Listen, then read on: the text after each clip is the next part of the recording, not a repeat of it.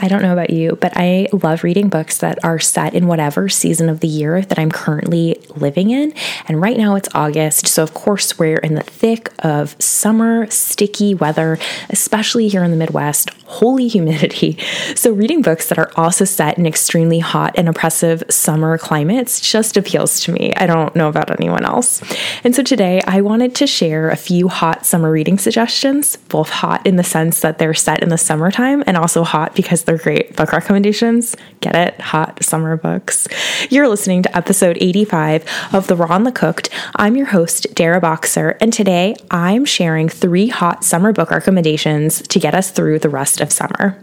Hello, everyone, and welcome to The Raw and the Cooked, a weekly podcast that provides simple routines around the home and organizational tips, plus raw and honest book reviews. My name is Dara. I'm a Midwestern stay-at-home mom to 3 young kids, and I thrive on simplicity. So after last month's book club bust, I felt like I was officially in a reading slump. I had finally caved and decided to give an Ellen Hilderbrand novel a try and purchased a paperback copy of Summer of '69. And I was quite surprised by my visceral reaction. I hated it, like absolutely could not stand a single character. The plot was so crazy and just the ridiculous dialogue. In fact, it was so annoying that I found myself like incredulously reading particular cringeworthy sentences out loud to my husband. And after like the 10th time doing that, I decided I just had enough. Like I couldn't keep going.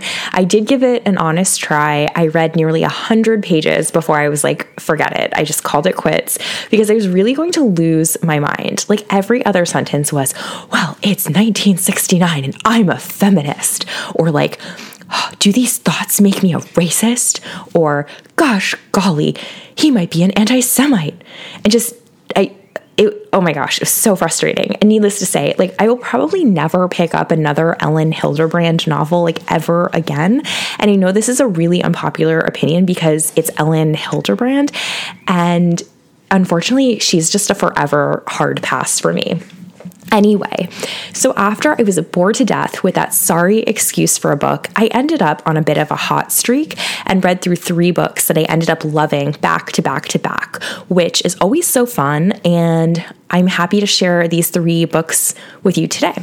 So the first one is The Dry by Jane Harper. The second is Small Mercies by Dennis Lehane. The third is Happy Place by Emily Henry. And as always, I'm putting all of these in the show notes. So if you're not able to get to somewhere where you can like look them up immediately, they are saved in your show notes. So don't fret.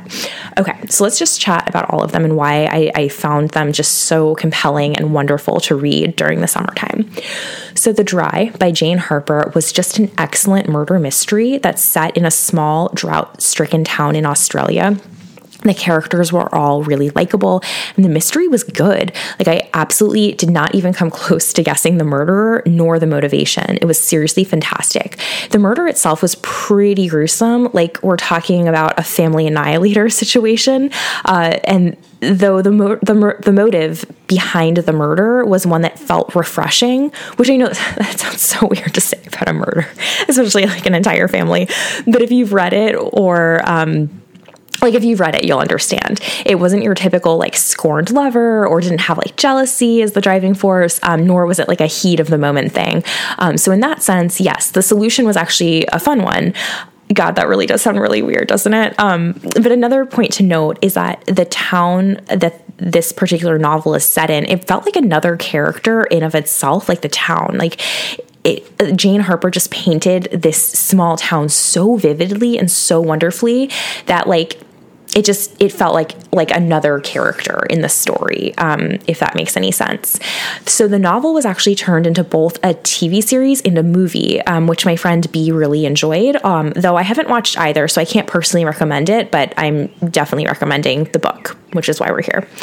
All right, so number 2 on our hot summer list is Small Mercies by Dennis Lehane.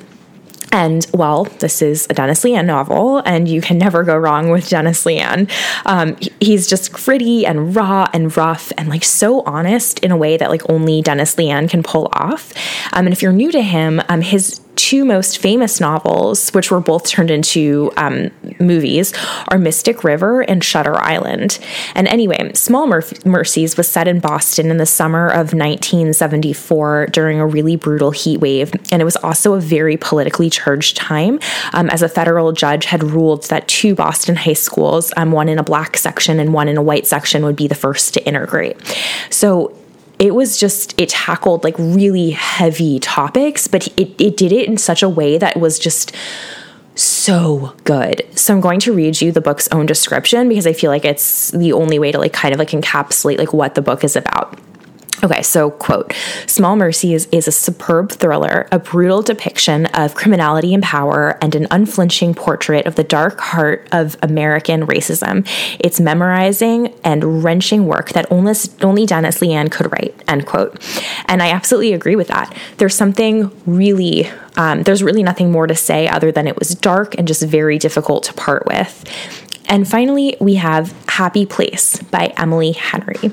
And this is her latest published novel, and I sat on the library's waitlist since April when it was published, and it was totally worth the wait. It was so cute, so funny, and so lovely. I loved all the characters. I loved the banter. I loved just everything about it. I will admit that I wasn't super thrilled with the novel that Emily Henry published before this one, which was called Book Lovers. Like, yes, it was cute and it was great, but it sort of felt like it fell a bit flat, and it just felt a bit tired, especially since I really enjoyed Emily Henry's previous two novels entitled Beach Read and People We Meet on Vacation.